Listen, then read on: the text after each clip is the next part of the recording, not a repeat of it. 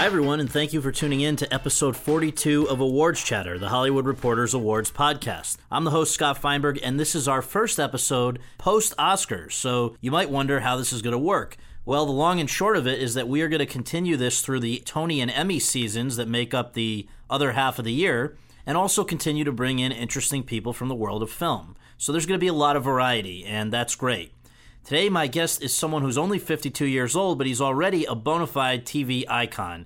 Good luck finding someone who doesn't know or love John Stamos, who is best known for his role as Uncle Jesse on the beloved sitcom Full House, which was part of ABC's TGIF lineup from 1987 through 1995. He's also been a regular with the Beach Boys for decades, a prolific actor on Broadway, and a reliable leading man on TV. Post-Full House, he appeared in a number of series which had varying degrees of success, including a very memorable 3-year stint on ER.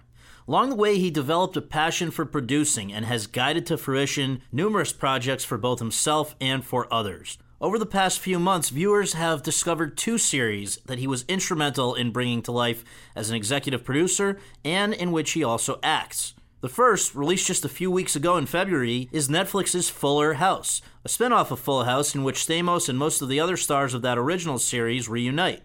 The second, which debuted last fall on Fox and received a full season pickup not long thereafter, is Grandfathered, in which Stamos plays a middle-aged bachelor who is shocked to learn one day that he has not only a child, but also a grandchild.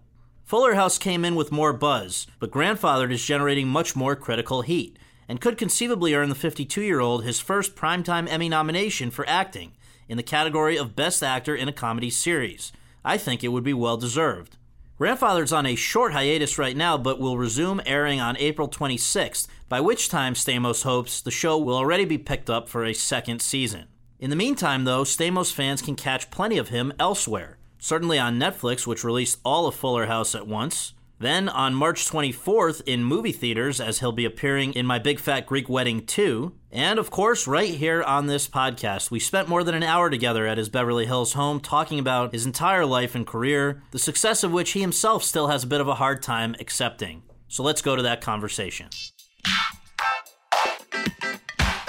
First of all, thank you very much for having us over to do this. And Scott, now all of a sudden you're putting on a sexy voice. We've been talking for 10 minutes here now. Scott, hey, how you doing, Johnny? It's great. Right. John, thanks for having us over. This is Scott. Well, I got to tell you, this is a little bit more surreal than a number of the others that we've done because I really feel like I grew up with you, so I really appreciate you, thank you, Scott, doing this. And I feel like now that you're a grandfather, at least on television, it's not too weird to hear that, right? Yeah. People grew up with you. Yeah, I never know if it's, I mean, I guess it's obviously it's a compliment, but it's also you're saying that I'm old. So, to begin with, I just want to ask you if you can state for the record, where were you born and raised and what sort of childhood did you have? I was born in Los Angeles, in Inglewood, and I grew up in Orange County near Disneyland. I had a fairy book childhood, just a beautiful story, beautiful parents, great sisters. It just was. I just couldn't have a better childhood.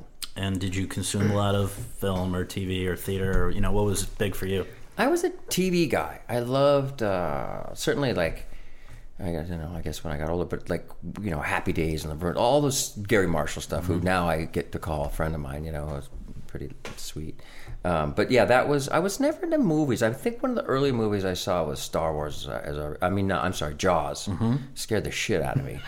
So I was like, I don't like movies. Right. But I did. I'm sure you interview people who say, they love movies. They study. I was more of a TV kid. I didn't have much theater in my life because I grew up, in Orange County. There was a puppet show at Knott's Berry Farm, which was, that was about the theater that I saw. The stunt guy. Well, there was a stunt show there. Which was kind of theatrical, and like a cowboy and western, stunt thing. So I wanted to be a stuntman, but not a real one like in the movies, one at Knott's Berry Farm. Right. Who was but I did make movies when I was, maybe 8 or 9 or 10 with my friend down the street, Mike Owen. We had a 8mm camera, and you could, nowadays, and that's why, not to jump all around, but I tell people that want to act or do, I go make a whole movie on your phone and edit it and do sound. I don't want to hear from you. And not only can you make an incredible 5-10 minute movie or a 2-hour movie on your phone, there's a place to put it now. In terms of getting in front of a camera, when was the first time you did it, even just for fun? And then when did it become something that you thought seriously you could do in the long run? Well, it was probably that. I mean, those movies. I wanted to, but I guess I always wanted to be an actor or a musician. I think I wanted to be famous, but not. There wasn't, Instagram fame or whatever that was. It was just like, like I said, I'm a very good child, but I think I was a little sort of picked on, and I was more insecure than I maybe, and so I always thought, I'll get on TV, I think, filming myself in those 8mm movies, and but I knew I wanted to do it. I think I was just a natural ham bone. My mom said. General Hospital. That, I guess, was the first professional gig. I did a few commercials. I did this Buffums commercial, which was a local store thing. And I remember I was so excited, but I think my line was like, welcome to Buffums. But I said, like, welcome to Puffums or something. I said it wrong. So everybody would make fun of, you'd wait, I remember you'd wait by the TV to, for it to come on. And then I did a Coca-Cola commercial with Bill Cosby. And I didn't drink the Coke. He handed it to me. I'm glad you could make those jokes. Yeah, I was so friggin' uptight about it for a long time. But that never aired. And then I did something else, I think. And then General Hospital came along. So when you got that, did it feel like a huge deal to you? Yes, but I didn't really understand the power of that show. I mean, it was it was a phenomenon in the country, but I was really innocent. I was like 18 years old. I was still living with my parents. I think I just turned 18. My mom used to take me to acting classes, and I begged to get an agent, and so she wasn't a stage mother, but she was very, and I say it. I think one thing that I'm always trying to get back to is that my parents never put up any boundaries. It was, you want to get an agent? Get one. Okay, I'm going to get one. I want to be on TV. I'm going to be on TV. So I go on auditions, and the General Hospital audition I remember was. Again, I didn't realize how big of a deal it was, I guess. And I was really innocent. I mean, maybe just barely not a virgin by that, by the time I got on that show. And, and I'm actually working on a project right now that sort of fictionalizes my life. Really? Literally, I auditioned for General Hospital on Monday. And it was only supposed to be for a few episodes. And then I shot it on Wednesday, I think it was. And then it was on a week later. It catapulted me into whatever that fame was at that time, that soap opera, teen idol, which is also a really interesting area, which I'm getting into in this project that I'm producing, where that machine of they'd pick Teen Beat and Tiger Beat, and so as part of all that. And how'd you handle the attention? Was it a positive thing or a negative thing for you? Oh, it was very positive. I mean, my parents always kept me grounded, but I still lived at home. Now, I was living at home, driving up to Gower Studios and doing General Hospital 4 or 5 days a week, and I'd go home on the weekends. And I worked at my father's restaurant, and he wouldn't let me quit. And I said, Dad, I'm on TV. He thought it was, going to be a, flash in the pan thing, and I was a Sunday guy. I knew the safe combination, so I worked there for a long time. And still lived at home, for pretty much the whole time. About halfway through, I got an apartment at Oakwood Apartments with Roger Lodge, who was he's a dear friend of mine who did like Blind Date. Anyway, so that's when we moved up. Well, there's a tendency, I think, for people to kind of look down on soap operas, but for acting, when you're getting started, it probably had some value, right? You're learning a lot. You're doing a lot of pages a day, right? 100%. When then the character took off, and there was all these. I thought they were all for Rick Springfield. And it was a wild time. I mean, look, luckily I had a few people, I was really innocent, and I had Ken Schreiner really sort of took care of me as an older, but there was, it was the 80s, and it was crazy. There was sex and drugs and drama, and then we did the show. And it was, because they'd shoot 60 pages a day. Right. So I would have 20, 25 pages. So yes, I hate to say that it was good training, because that sounds like it's a place to start, but it was. And you're doing emotions and every kind of up and down and sideways. Right. But it was just a different game back then. But I was started to get very popular on there, and I was only making like $400 an episode or something. Really? And then they wanted me to re-sign in the middle and give me a raise, and I was like, no, I want to be on a sitcom. I don't want to do soap operas anymore. And I remember Gloria Monty, who was the producer, said, you'll never work. She took me to this restaurant in Hollywood, I can't remember, La Familia, and Dean Martin was there. And I went over and met Dean Martin, And then she sat me down and she said, "You're never going to work if you leave General Hospital. You're never going to work in this town." Wow, that's crazy. And I said, "Well, Dean, help me here." Right. So, next thing, I think you end up working with Jack Klugman, right? Yeah, it was this weird show that right when MTV started, and it was called Dreams, and John Peters and Peter Goober put it together, and it was supposed to be like this band, and they were going to have an album which we made, and videos. It was terrible. Nobody played instruments. It was stupid. So then, Jack Klugman. I auditioned like crazy for that, and again, I just didn't think like, oh, some waspy kid from Orange County can play Jack Klugman's, son. And I remember it was like everybody wanted it, and I remember that audition process was crazy because I'd come off the soap opera. They didn't think I was funny, that I could do comedy. Jack really wanted me to do it. And I auditioned and almost didn't get it. And I remember going in and auditioning, and I thought I did great. I went out, and you could hear Jack like throwing, screaming, and stuff was throwing. And apparently, I think Brandon Tartikoff was there, and somebody, Joel Thurm was casting or everything. And then he came back, all right, try it again. And they still didn't want me. And he just said, John does it or I'm not doing it. Wow. So what was going on in your life when you first heard the words Full House? Well, that show got canceled. And I remember it was a show that was a British format. It was called Home to Roost, and Jack was in the British version.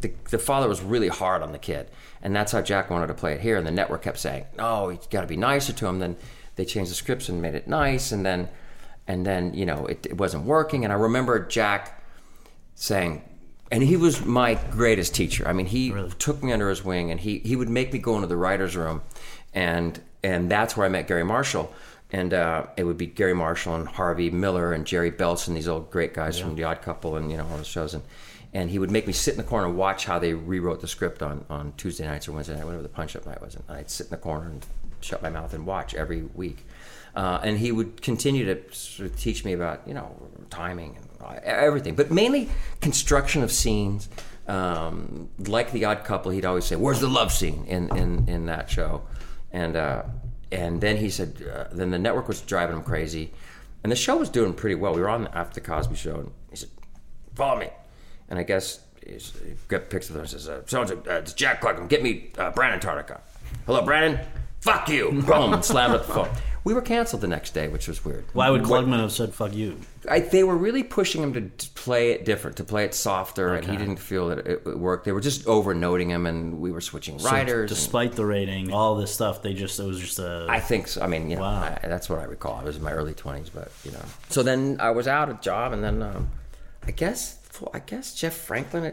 So Bob Boyette and Tom Miller were involved with Full House, and I think they were asking Gary about me. And Gary says, "Oh, yeah, there's this kid, you should use him. He's funny. He could do."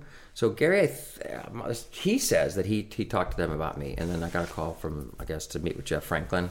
And Jeff Franklin, for people who only know the on-screen talent, was the guy that basically he created Full House. Right, yes. And if you watch the TV movie on Lifetime, you'll understand his whole story. So you guys went out to lunch, right? And You're right. How did he sell you on the idea? We didn't even really talk about it much. I remember we talked about Elvis and then girls we were dating, and we wanted to make sure that we weren't dating the same girls. We were, young guys. And then towards the end, he said, "Well, it's this show. You play a rock and roll guy, comic and a thing." And I was all right. Let's try it. It was pretty simple, I think. And then we did it. We found Dave, and then there's another guy, John Posey. We shot the pilot with him, and I guess. Franklin always wanted Saget, and so we waited for him to be around.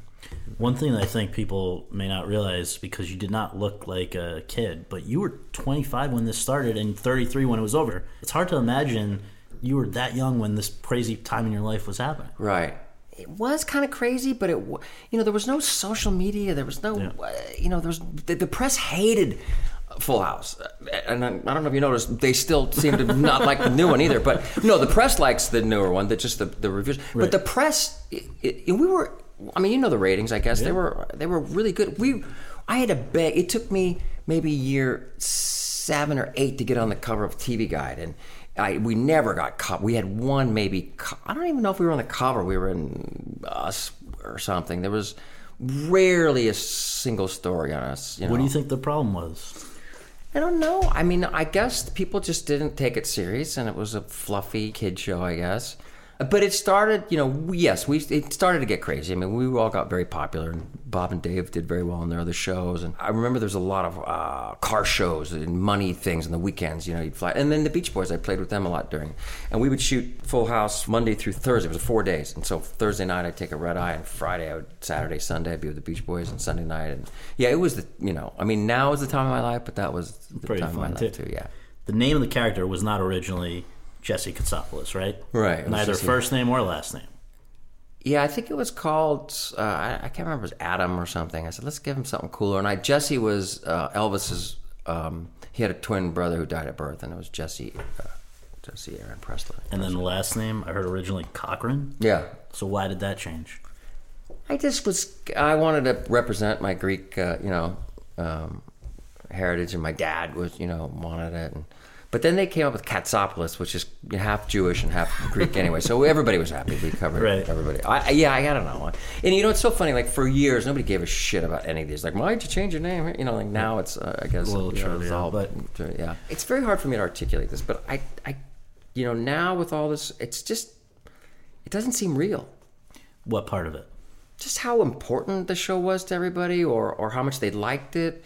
And I think over the years, the audience has accrued. So it's all these, generation of these people, and it's just strange to me. So the first time you realized, though, that it was breaking through with the public, forget about the press, was when? Was there some moment when you realized it was, it had kind of permeated the culture? I know it didn't do well in the beginning, and then they put us on after Who's the Boss in the summer. And that's where it found its audience, which is, something that these networks need to learn today. And I, and I feel that my bosses over at Fox, because we've talked about this a lot. In fact, we talked about it last night, where Dana was saying that it's about finding an audience nowadays. Certainly, it's harder, and you have to just take time and play it in different times. And Les Moonves was great at that, But Les was not. He was at the studio then, Warner Brothers, but he wasn't.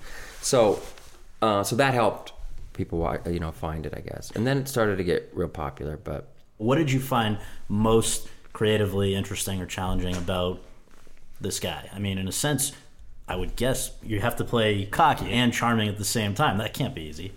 I didn't really think about that. I was just trying to put my own crap in there, and I bring my own friends on. Every week there was a different Ripper, and I mean, not that I wasn't. I did take it again. I took what I learned from Jack and Gary and those guys, and I would try to make the scenes work better, and I would try to work on the writing. Dave and Bob were extremely funny, and I learned a lot about comedy from them. But they didn't put that energy into the script or the shows. They were busy making the guy pulling the cord laugh with fart noise or something. I said, guys, put that into. They did eventually, but I was approaching scenes as an actor, and they were approaching it as comedians. And obviously it kind of worked, but I would just push the writing all the time. I mean, you'd have to ask Jeff, but I would always push for deeper scenes or the construction of scenes or story. I was into story a lot. And then I would always sort of, when the thing started working between Jesse and Michelle, I'd push that, and naturally they would do it too. I always, I've said this publicly, and I've sort of said it to Jeff. I don't want to hurt anybody's feelings, but I always wanted the writing to be smarter. We just didn't have 1 ounce of respect from anybody in the business, and that's what you want your peers to respect you, I guess, right? Well, that bothered you, right? Because I've got a quote here which I want to find. You basically said, quote, "The whole time I was on it, I wished I was on another show. I'm not going to lie to you."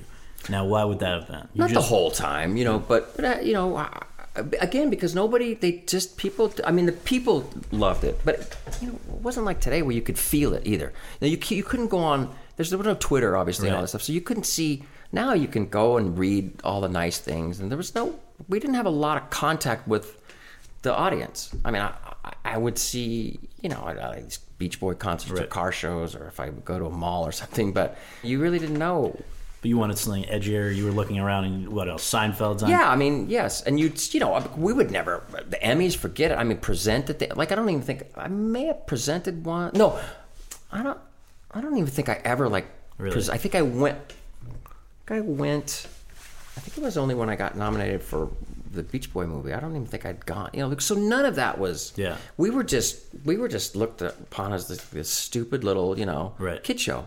Aside from kind of bristling against that, was it a thing like, how much longer is this going to go on? When can I go on to the next thing? Or how long were you committed to do it? I was committed 6 years, and I was very specific about. I remember year 4, so I was like, Jesse should get married and have kids because I knew my contract was coming up and I'd have them, because how are they going to get rid of me with married and kids? And then the deal there was to. I always wanted to do something else, and it was a bummer because I never really translated to movies, and it was never again But back then I thought, I got to make movies, and I got to get into movies and do serious stuff.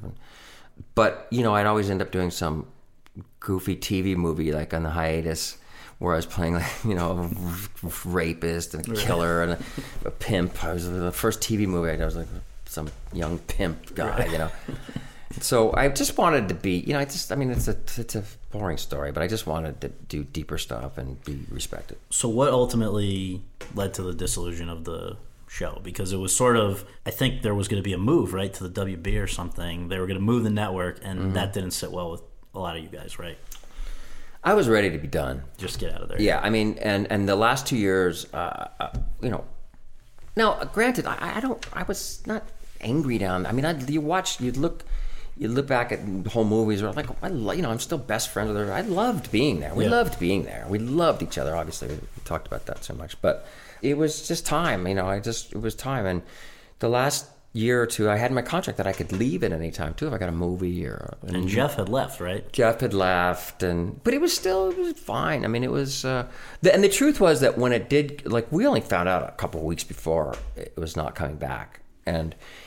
I consider myself pretty aware of what's going on in my business now, my not show business, but my stuff. But back then, they didn't tell us much. I found out later about the WB had just started or something, and I probably said I didn't want to go there, but they didn't make any big efforts to get us there, and maybe the twins were not into it. I don't really know. They shouldn't have canceled the show. Every time I see Ted Harper, I go, we were in the top 10. Like, so you would have actually stayed on if they had continued?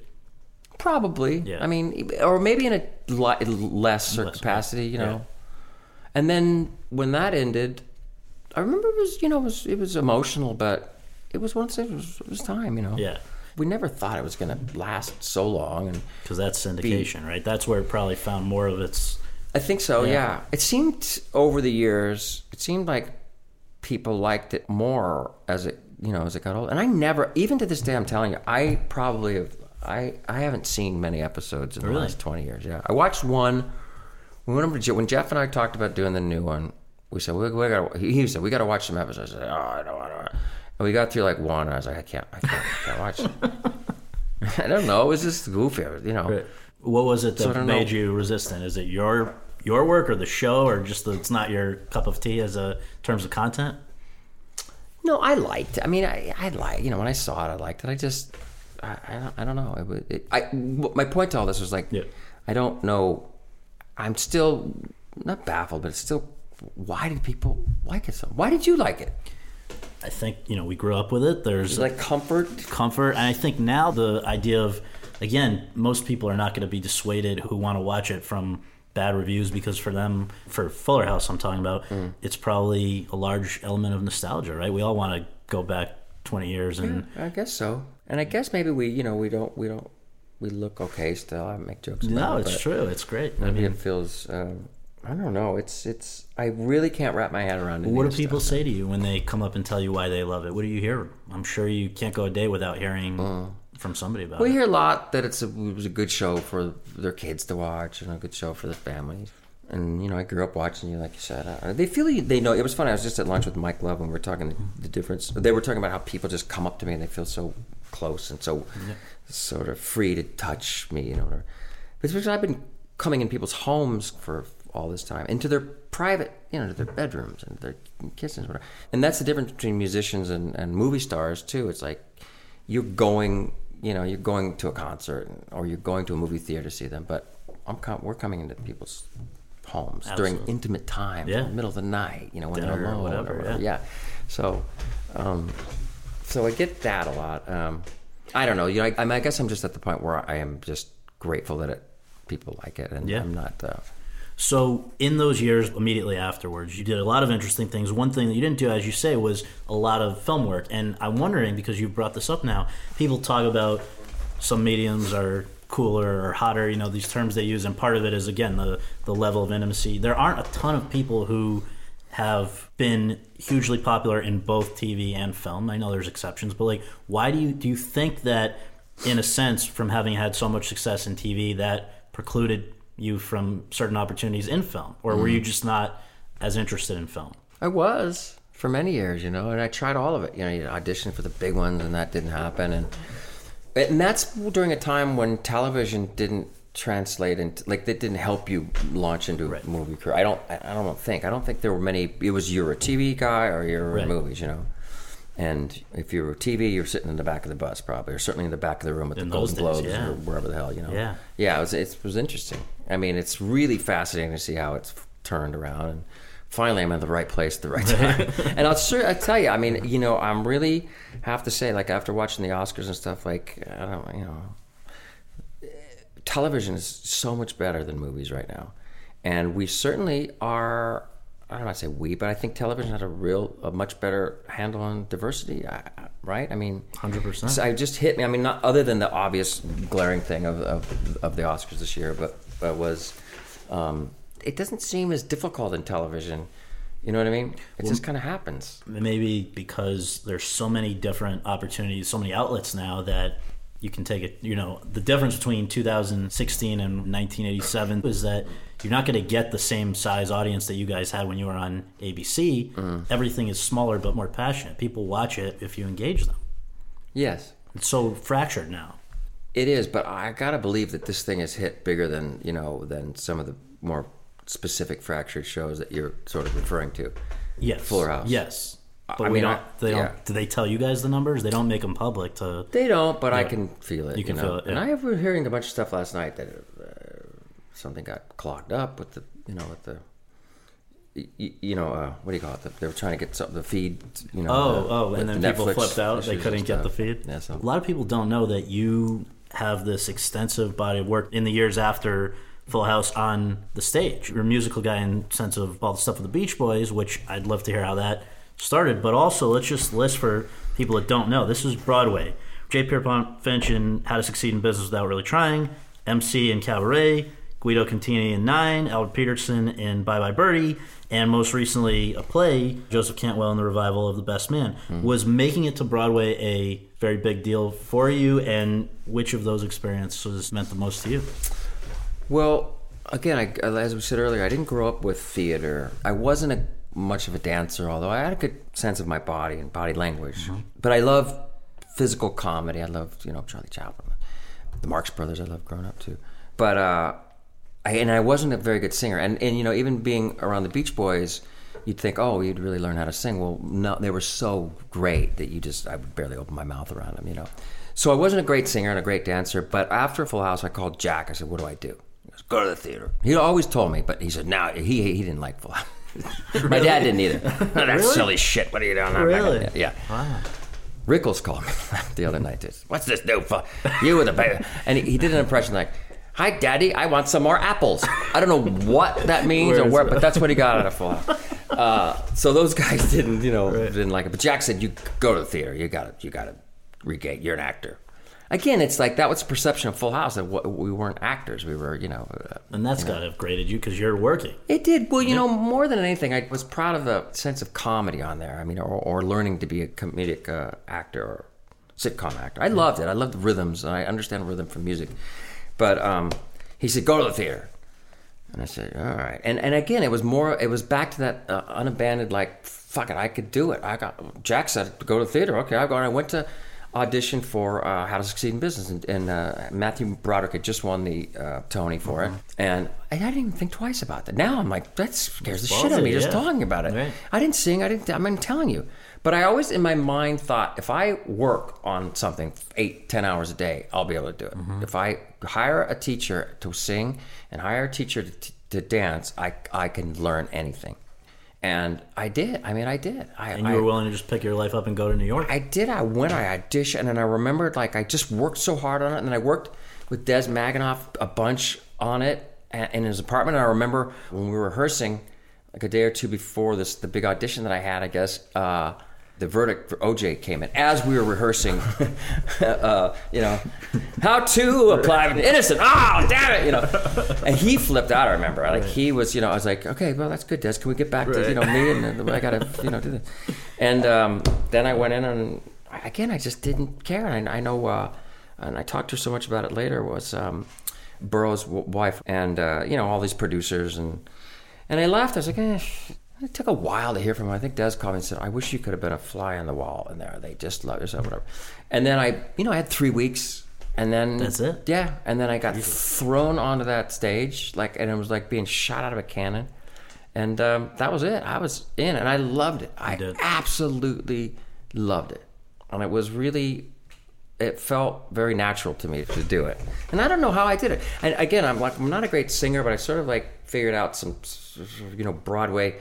vibrato, like if I put it, but eventually I'm going to hit the note. How to survive or a job, I just jived my way through it. But again, it was like, I did have a lot of experience being in front of an audience with Full House and with the Beach. The Beach Boys at that time too, during the 90s and late 80s, were playing massive stadiums and stuff. So I learned a little bit about holding the stage. All right, so you got to explain how that started, because that predates Full House, right? Yes, yeah. They were like the Beatles to me, or whoever your greatest love, They were like the biggest thing in the world. I grew up, I remember this 8-track of Endless Summer, and it was the best. And my first concert was at the Universal Amphitheater here in Los Angeles, before they put a top on it. It was open. And I remember sitting there, I must have been like 12, 13, and I remember thinking I hope he's okay, but I hope the drummer breaks his finger, and they go, does anyone in the audience know these songs? I'm like, oh, me. Right. And so they were my guys, and I guess I knew a guy Jeff Foskett, who's in the band now, who was a friend through some friends, and I was maybe at the end of General Hospital. I was hanging around a lot, and they were seeing that I was getting attention, and there was a lot of girls around, and Mike Love liked that. I was like, say, this Stamos kid, And I guess they told him I played drums, and I came up on the encore.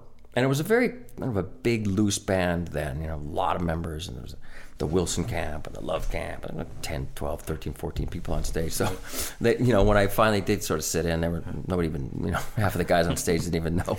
Right. I remember Carl Wilson at one time, and I played a couple encores, and people knew me from General Hospital and Blackie, and I can't remember, but someone said, well, why don't you just play percussion the whole show? And all right, so I'm up there playing, I'm 20 maybe. And I remember Carl Wilson just looking back going who is that on stage? And he smiled and was like, okay. And just kind of went back. I mean, that's sort of how the I'm sure they wouldn't want me saying that, but it was a very loose, deal. And then I just started playing a little more. And then it was, after sort of sitting in, they said, well, we're doing this concert in D.C. at the Monument, the Washington Monument. Why don't you come out and play a couple songs and do whatever? All right. And it was at the Washington Monument. It's a big deal. 1 million people. And I remember, well, first it was in Philadelphia. The afternoon was in Philadelphia, and Jimmy Page was playing guitar, and Mr. T somehow was on drums. And it was weird because it's all coming back to today. I was just at Nancy Reagan's funeral, and of course this was after this controversy that they went through. They played 3 or 4. And I was talking to Mike about it today, and I was trying to see if James Watt was there today, and they thought that the Beach Boys were a bad influence and that they were druggies somehow, and they didn't ask him back. And then Wayne Newton played, who was also there today, and then Wayne Newton took their place the next year, and nobody dug it, and it rained, and so they had to beg the Beach Boys to come back, and James Watt had to give them the statue it was a big foot with a hole in it that he shot himself in the foot. So they asked him back, and then I think when they'd come back in '85, is when I was there, and then so Philadelphia was in the afternoon. And I remember it was the Oak Ridge Boys were there, and Joan Jett. I have a set list from it that Mike awesome. Wrote, wow. And it was the song Fun, Joan Jett and thing, Mr. T on this, and then rock and roll music was sort of in the middle, and I played drums on that, and it says Stamos, Stemos, and then played the end. So, but I do remember being in D.C. and people were pushing to the front of the stage, and they said, "Oh, hey, you kid, you're on TV. Could you go out there and tell them to move back? And I was like, hey, General Hospital, Blackie, they want me to ask you to move back. Do whatever you want. Right? Like, it was a crazy, it was a big... And it's continued all the way since, right? Yeah, and I just started playing more and more, and then, I asked them to be on You Again, and they were all there. I mean, Dennis had passed away, the drummer, but Brian and Al and Carl, and then they showed up on Full House. We did a great, and then Full House, and and then around that time, I was traveling around, and they were working on Kokomo, and so I somehow got in that video for that, and that, they're popular, and I don't know. I mean, it was... It's great. A little sidebar of your life, yeah. Yeah, and I was just out with them last week, and I had 2 people text me separately, like you must be... They were saying, you must be having the time of your life. 2 separate. I was like, this is the time of my life again. It's pretty cool. Yeah. What led to the decision to go back to series TV, network series TV with ER? This is 2005, initially guest starring, then making it a full-time. How did that come about? Well, I did, like we were talking about, I did okay out in New York with that, and then I think then Cabaret came up next, and that was another one. That was like, what the hell was I thinking? Like, I didn't even know. How did you come up with that character? I mean, there's guys that set the tone, obviously Alan, and there were some great guys after that, you'd watch and see, and okay, I'll take that, I'll borrow that, and tell you. And that's what you do when you replace these guys. You take as much from them as you could at first, and you didn't want to rock the other actors and their rhythms. And then, as the weeks go on, you start adding your own. Mm-hmm. But I don't know how that character came out. And again, I just fuck it, I just went for it.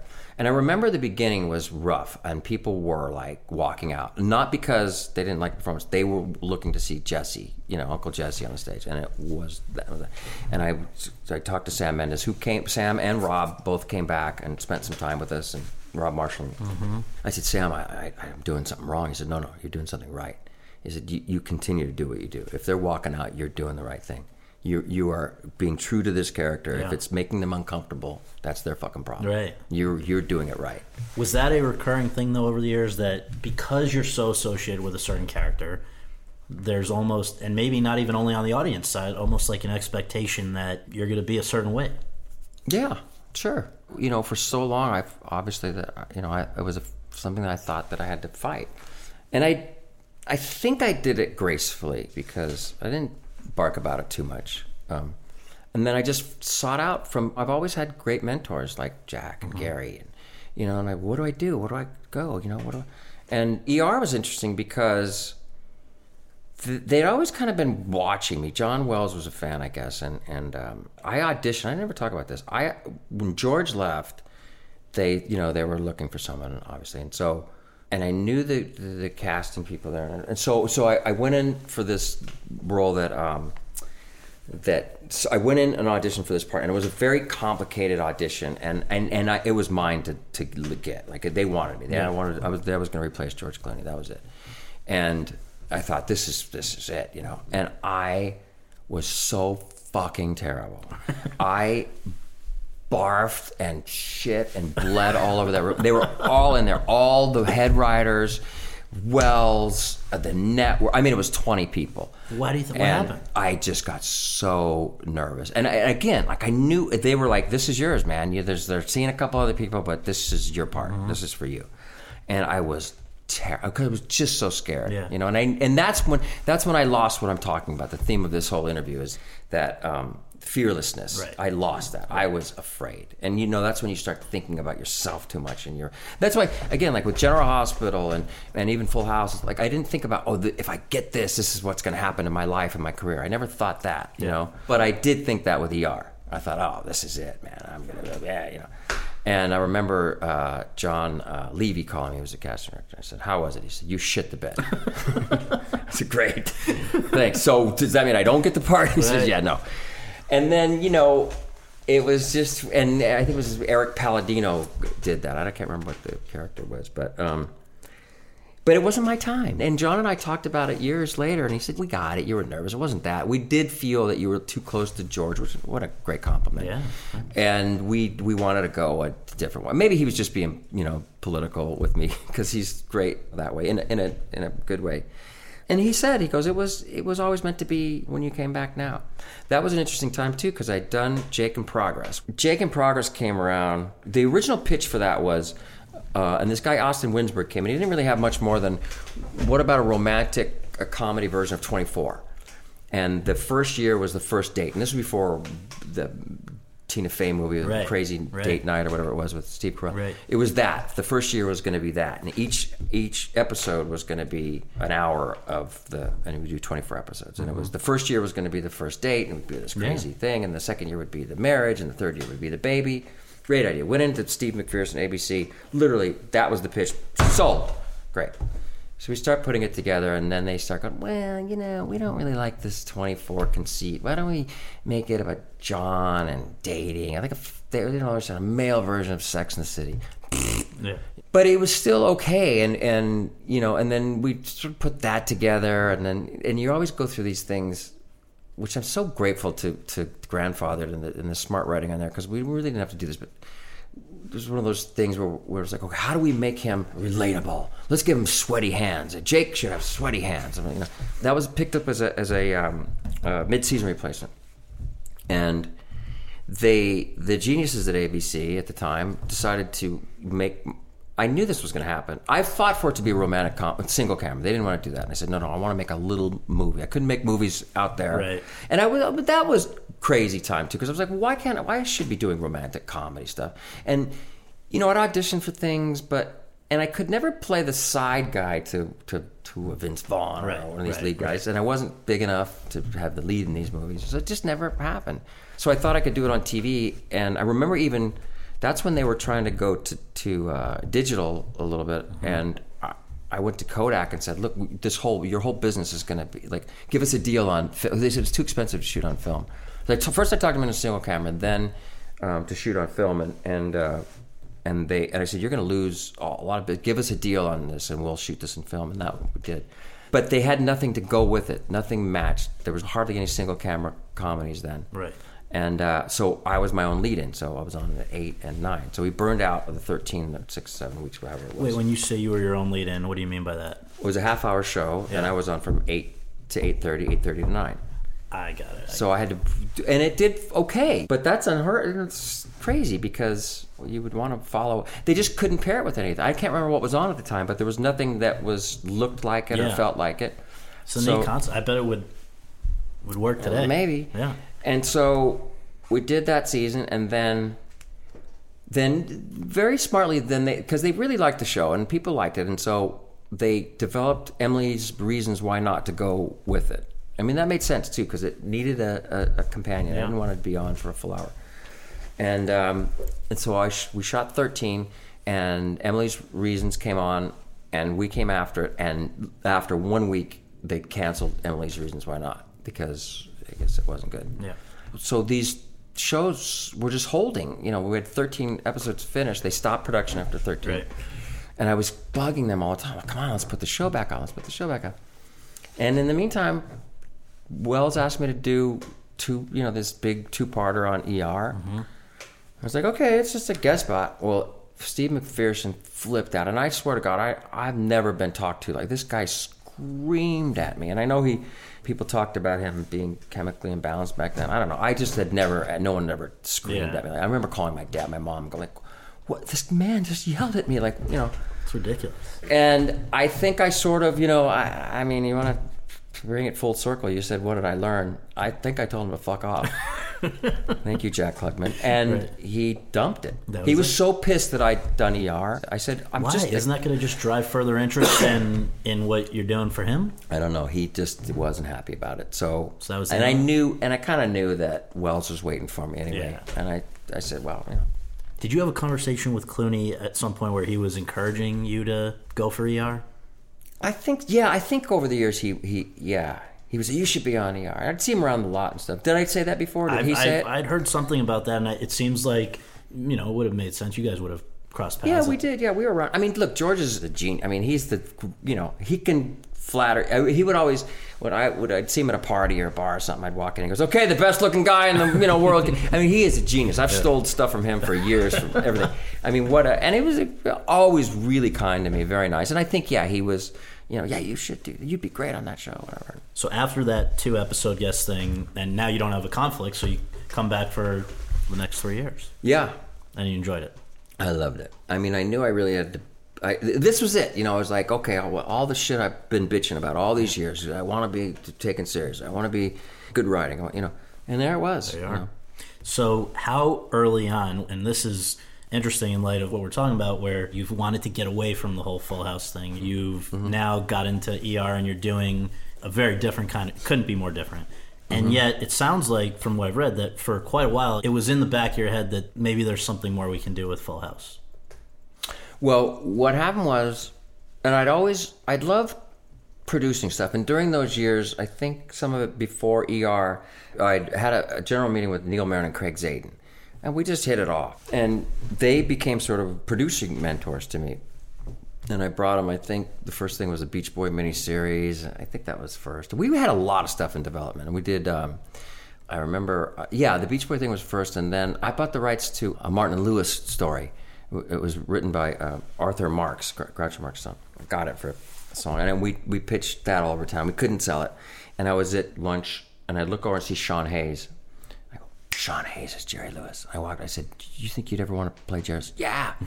I went back to CBS. I said, Sean Hayes, boom, sold it in 2 seconds. Talking about producing stuff in this. That was the beginning of that. And I was out trying to sell stuff, pitching ideas, and I had shows on MTV, and I had stuff with Neil. Not necessarily stuff that you were even going to be in. Right, yeah. I had a show on MTV called The Virgin Chronicles. Yeah, stuff that I was going to be in, stuff that I wasn't. And because I really got the bug back then to produce, and I liked the creative side of all that stuff. So my point to all this was that once I figured, like, once I had a secure job as an actor, I could really build my production company because everything was going. And I did have some deals with Warner Brothers to produce. And that's what happened with Full House, was that part of my ER deal with Warner Brothers was that I had the right to do it as a movie. That's where I thought we'd score with Full House, was doing it like the Brady Bunch did. Wait, so part of the deal for you signing on to ER was that you could, with that network, I had the right, the first right to do it as a feature film. That's interesting. And that's where the whole thing came from. And Jeff and I were working on other things at that time. We'd always stayed friends, and we were writing some movies, and we were trying to sell this and that. And then I said, let's do the movie. And so how did that morph into what's now become Fuller House? It's been a long evolution, right? Yeah, the movie thing kicked around, and I had some Billy Gerber and some good people involved, and it just didn't go. I don't even know if a script came out of it, but again, I wanted it to be like the Brady Bunch, like recast it, and that would be that. And then there was a moment where it was kind of happening, I think.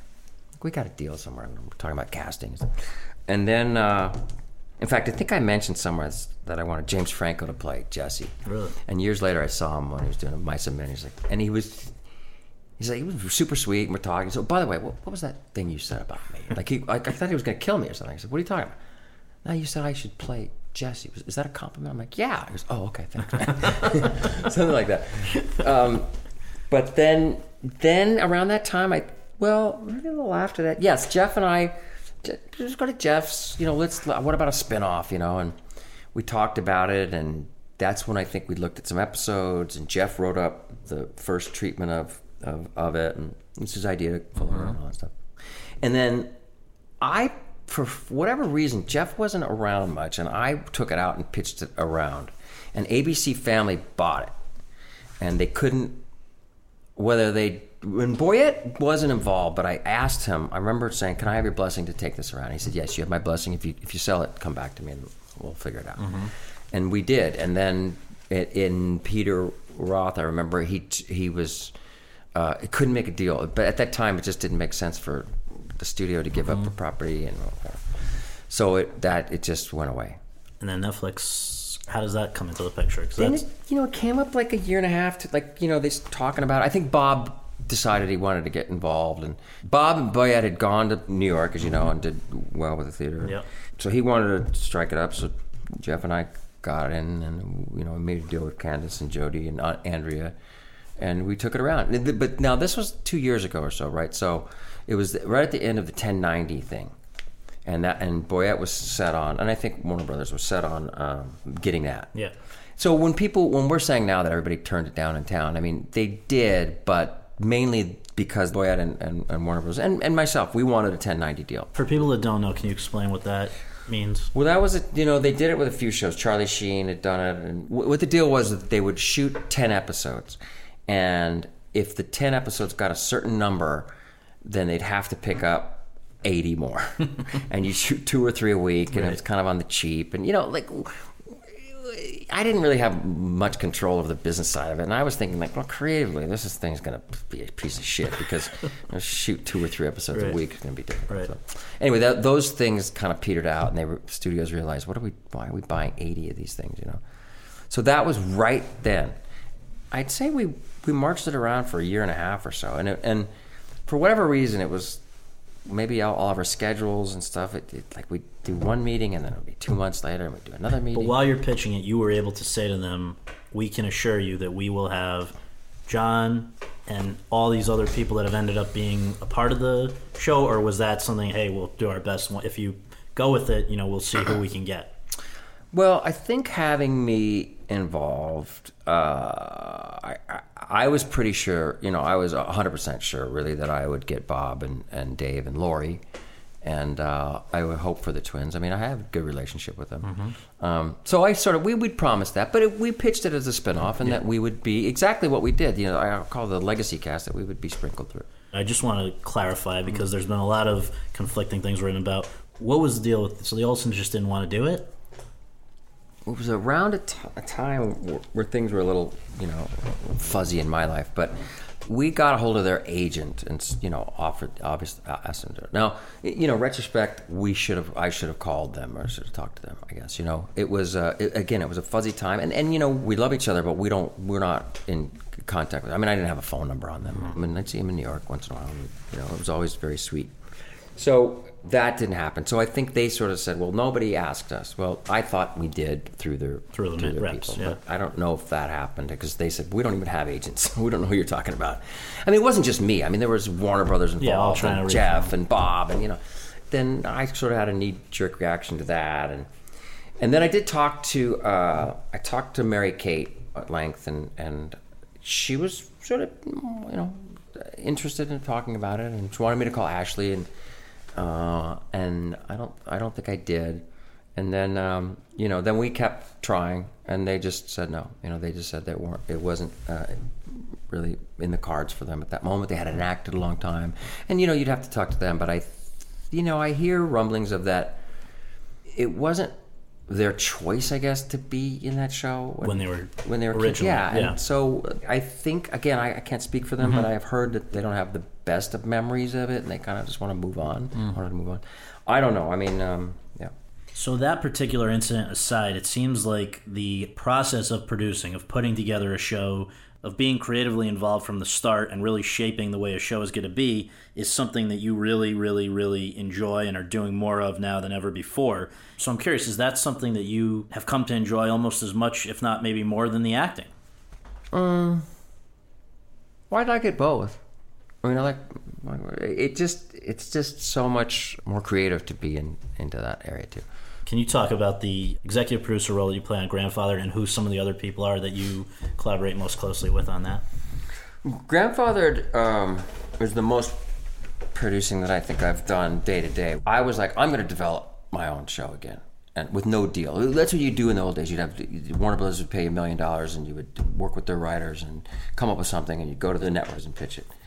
And they were like, well, you can't. Nobody's developed. I said, oh, the hell with it. I'm going to develop my own thing. And I just started meeting writers, and I met with Danny Chun, it was interesting. I was auditioning for this. I had this Amazon pilot called Cocked, I think it was, and it was this fucked up cocaine. And I thought, this is it, man. I got to be on one of these cable shows. Yeah. These smart, where's my neck? Where's my, hip, edgy, like we've never seen you right. in some way. Like, I want to do what Malcolm in the Middle guy did. I'm a Full House guy. Why can't I do what Cranston did? Really. I mean, that's where my head was at this, right, a couple of years ago. And I was, again, in a little darker place. And I really wanted this thing called Cocked, again, about this two gun families owned guns. and it's complete derelict, dope addict, fucked up thing. And they said, well, you're gonna have to audition for it. And I said, all right, fuck it, I'll do it. And I worked harder, and I went. And at first I had a meeting, and then they said, why don't you have to audition? I auditioned. I didn't get it. I was so bummed out. And I went to my agents, and they go, stop it. I go, stop what? They go, you have something that a lot of people don't have. Use what you have. And I like, it's not that I don't enjoy comedy or romantic comedy or this kind of stuff. I like doing that, especially if you have to do it 14 hours a day. Mm-hmm. I said, go to your sweet spot. Go do what you do well. I started thinking about people that I like, Jimmy Cat, like Cary Grant, and James, and even Dean Martin. He played Dean Martin till the day he died, but he played the hell out of it and made movies and made television and did whatever he wanted and was respected. So and the next day I met with Dan Chun. He said, why don't you play a bachelor guy as a kid? And I said, well, maybe I gotta listen to this. I knew Chun had a very acerbic, smart sense of comedy because he'd come from Simpsons and The Office. And then at the same time I was trying to do something with Dan Fogelman, and I thought, well, he would bring the heart to this. What a great combination. I said, can we do this together? Is that too big? And my agent Richard White says, no, let's make the package sexy. Let's make it as sexy as we can. You, Fogelman, Chun. And then what you do is you basically march around town to all the networks and you say, oh, it's an idea, John's this, and I go in and I put on my show. And that's what happened with this one. And then I think they kind of everybody sort of wanted it. I really wanted it to go to ABC actually, but Fox really wanted it. And Dana, I had a great relationship with Dana and Gary. And I thought, yeah, maybe that's the place for it, because they would really let us make it the way we wanted. I wanted it to be cinematic and like really, because I think other people sort of wanted to. We'll pick it up. It's a multi-camera. Yeah, same thing with Jake. Is there one episode that you're proudest of? It's hard to get a rating, obviously, and I mean we're holding our own, but it's not a breakout hit by any means. So I mean it's not a slam dunk that we're coming back next year, and we sort of got the subliminal message, like, you want to be picked up, show us why. And so we really put our heads together, and we were looking for something big, some way to end a movement at the last 5 episodes. And I said, I was thinking about my 50th birthday party in real life. I said, why don't we recreate that, and like celebrities. And then I think it was Fogelman said, well, why don't we do a sliding doors where how your life, you're at 50, I'm lying to Regina Hall, the Catherine character. I say, she finds it's my birthday, and she says, how old are you? I said, 50. And I'm really turning 51. Right. And you see both parties, one without Gerald and Sarah and the baby and Edie and how I was and my life. And my father comes back. And I wanted to do, and I was thinking of, we were always talking about, we need to hear Jimmy's thesis on life and the speech. And I said, well, let me do a eulogy. So bring my dad on. So I had an idea to bring on Paul Sorvino, because he looked a little bit like my dad. So this last 2 episodes, 3 episodes really, but the 2 are like the sliding door, and my dad comes back, and you see him at my birthday at 50th, and there's, it's just shallow, and its life is, really, empty, and there's a little sadness, and there's not that pep in his thing. And then at the same time, you see my 51st birthday, and we go back and forth. And it's really beautiful. Yeah. And what I love about it is that you see Gerald's life without his dad, and he's sort of asking, and he finally gets to the point where he says, I want to meet my dad. And she says, oh, no, he's an asshole. He's a shallow piece of shit. You can't meet him. Right. And the show ends with Gerald getting on a bus and taking Edie and coming up to the restaurant. And just as he comes in, it's from the first scene of the pilot. And he says, hey, I'm your son. That's right. And at the very end, and it goes back to the now, and he says, I'm going to propose to Christina. And then I get a phone call, and my dad died. So the next one kind of launches into that whole thing. So they're really deep and really solid. Yeah. And, that's what I think we needed to do to get picked up. When do you find out? A month or so. The beauty of what's happening for me now is that, and I sort of teed it up this way, is that I have a show that I'm super proud of, Grandfathered, that I was in every ounce of the, part, everything to do with the show. I mean, I met with Dan Chun. We talked about a bachelor who has a kid. And I said, well, I did that on You Again with Jack. I was the kid. And he said, well, what about a baby? I said, yeah, that's it. And then we sat and talked the show out.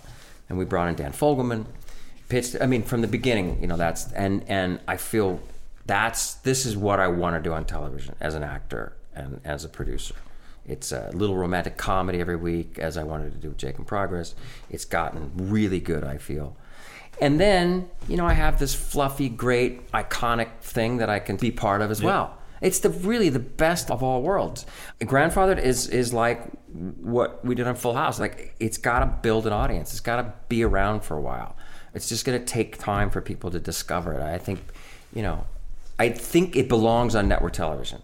You look at it, there's a familiar face on there, there's love, people, the chemistry's great with the cast. I feel that it has some of those. The only thing you can hope for is chemistry, right? And pray, and all the stars have to line up and everything. And if it happens, great. And I feel like that's happening on this. It's a joyful place to work. You've laughed about the poor critical reception for Fuller House, but Grandfather's actually been really well received, right? Well, I did a bit on Seth Meyers last week, and we finished Fuller House, and I thought, I don't know what it is. I don't know if people are going to like it. I hope, and then all this anticipation started going. And I said, oh my God, like, what have we done here? Like, we shouldn't have redid this. This is a mistake, How do you live up to the hype? How do you live up to it? And then I asked people, reporters and people that had seen the thing, they go, this is exactly what people want to see, And I knew that the reviews were going to be great. But I read a couple early on that were good. And then Dave and Bob and Lloyd Candace, they were upset. I said, what are you guys upset about? Because I don't read. I read them sometimes. They don't faze me at all. And I happened to find some site that had that had gathered all the worst ones, comparing it to necrophilia and a porn parody without the porn. I'm like, this is ridiculous, right. So I had to call it out on. But yes, Grandfather got great reviews, and it scared me because I was like, oh God, if this is getting good reviews, nobody's going to watch it. Because and Full House, by the way, the only review I remember from that back in the 80s was, this show won't last till Thanksgiving. Really? Yeah. So, God bless reviewers in television. I just don't think they matter that much, because you're not spending any money. If you don't like it, you turn it down. Right. So can you pinpoint what it is that makes Grandfathered something that they are responding to, they being the critics, and also that you are personally enjoying so much? What is it at its core that makes it so special? Well, it's a positive for me because I love this character. I think it's on the surface you think, oh, he's a bachelor and he's got girls and John Stamos will do this bullshit with it. But it's the guy seems much deeper to me, much more quirky, and he's a 2-step forward, 1-step back guy. I just think they've done an incredible job creating a really interesting, and I think hopefully more people will discover it and more people will see it as this is a very fresh, interesting character that's not just some Lothario and it's gotten better as it's gone along. I think. These last episodes, the whole Catherine Sanders storyline is really interesting. I love it, and I talk about diversity again. It's like we don't even. Jimmy brags about it at one point. He's like, Catherine's he likes to take credit for but the show ourselves didn't say there was a interracial. Well, we should tell people what this is. This is your latest love interest, is Regina Hall, and I love that one journalist described her as Jimmy's Amal. right, yeah. The woman who's going to finally tame this guy potentially. Right. Well, I wanted him to be challenged. I didn't want it to be so stereotypical, but in my life, I always feel I try not to, but truthfully, I'm not threatened, but I think of myself as more of a street smart guy and not book smart. So when you're around this kind of woman, it's wow. So we wanted to play that energy. And again, there's no mention at all that she's black, I'm white, except for, again, Jimmy wants to take credit. It's he's saying to Sarah, he says, Catherine's like America. She's like all of us. She's diverse. She's like America. But that's all the only mention. Right. And I'm proud of that. There's it's and it's gotten better and better. I think it'll be around for a little bit. And again, I can go there, and I'm working 14 hours a day on that. But I was going to say, you're like the most youthful grandfather that anybody's ever thought of. Was it a little weird to even think of yourself in those terms? Yeah. I hate it. I don't hate it. I just don't. I never liked it was never up until it was called Coming of Age, and there was a million titles, but none of them were like grandfather. And I was like, no, fuck no. I remember telling everybody, forget it. And they're like, John, Dana really wants to call it grandfather. I was like, okay. And here's why, and I still don't like the title, because it's not what the show is. It's not about me just being a grandfather. Right. I think hopefully what people like about it, what it'll grow into, is that there really is a lot going on. It's about me and a son. this great relationship between Josh Peck and Christina Milian now, which is fantastic, and me and Sarah. You know, there's a lot there. It's certainly not just about a grandpa. And I love Ravi Patel. He's a friend of mine. Ravi's I think he's great. Great fun. So last thing here is just basically, on the one hand, your life's kind of come full circle here with Fuller House, simultaneously going into kind of new, exciting territory with Grandfather, balancing sort of the nostalgia element with see what's next. How would you describe your outlook at the moment? It's kind of an interesting time to be John Stamos, I would imagine. Well, I'm buzzing. I'm like vibrating on a different level that I haven't had. But I didn't have any, you know, you always say like youth is wasted on like I wish I knew then what I know now. But I'm lucky in the sense that I do have a youthful thing about me, I guess. So maybe I can capitalize on knowing a little more now. And so, I mean, that's why it's a great time. I mean, it's been an incredible year. And, you know, I came out of a dark place and I lost my mother and I had some, health issues. And it's just like all good is happening at one moment, and I'm not taking it for granted. I'm so grateful. I wake up just so happy every day, and I don't even want to sleep. I mean, it's like, I can't wait to get up. What's going to happen now that the actual work is here, and it just feels to come full circle. It's like I do feel like that I have some respect for my peers, and that's that's all I ever wanted. Absolutely. Well, thank you so much. I really appreciate it. Thank you. Hey.